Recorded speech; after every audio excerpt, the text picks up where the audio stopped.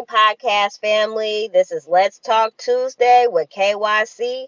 It's your girl, Kenya Coleman. I'm coming back for another Tuesday. This Tuesday, I want to talk about go with the flow. Go with the flow. I have been struggling recently with where I'm at in my life. Am I doing enough? Should I be doing more?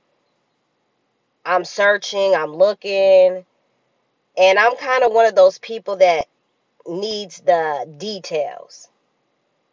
And what I've been shown and what God has been saying to me is leave the details to Him. Do what I've called you to do and go with the flow. Like, I'm one of those people, like, it doesn't make sense when I can't see, but that's faith. Walk by faith and not by sight. Sometimes I struggle with that. Like, I'm on this path. I'm continuing on.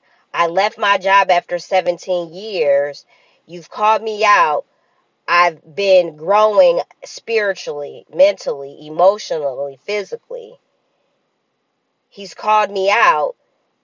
And I'm doing the things that He's asking me to do. But sometimes in life we question ourselves. Is there something more I should be doing? So I prayed about it because I don't want to get stagnant and stuck in my life. And when you're stagnant and stuck, there's no opportunity to grow. You have to learn, grow, and win. And when you're not learning, you're not growing. And when you're not learning and growing, you're not winning.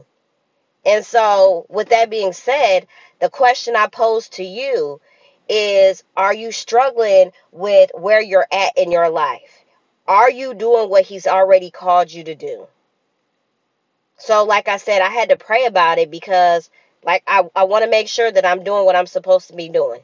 And so, once I prayed about it, the next day, the message I got was, go with the flow. Go with the flow. So to me, that means I'm doing right what I'm supposed to be doing. Go with the flow. So if you're one of those people that's struggling, pray and ask God. But if you're doing what He's called you to do, go with it. Because He'll send opportunities. He'll send things to you. You just have to trust the process. And I guess lately, the trusting hasn't been all what it should be. And, you know, we all have times like that where we question and we doubt and we wonder. There's nothing wrong with that. But ultimately, you got to know that God is in control of everything. God has the details. So you got to leave it up to Him. Because sometimes we don't get all those details. We just get bits and pieces. You take one step, I'll reveal something else. You take another step, I'll reveal something else. But if you don't take no steps, He might not be able to reveal anything else to you because you haven't taken that first step.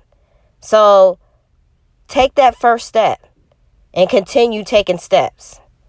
And I'm sure God is going to show you exactly what you need to know.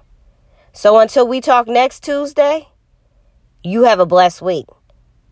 Make sure you subscribe to my podcast.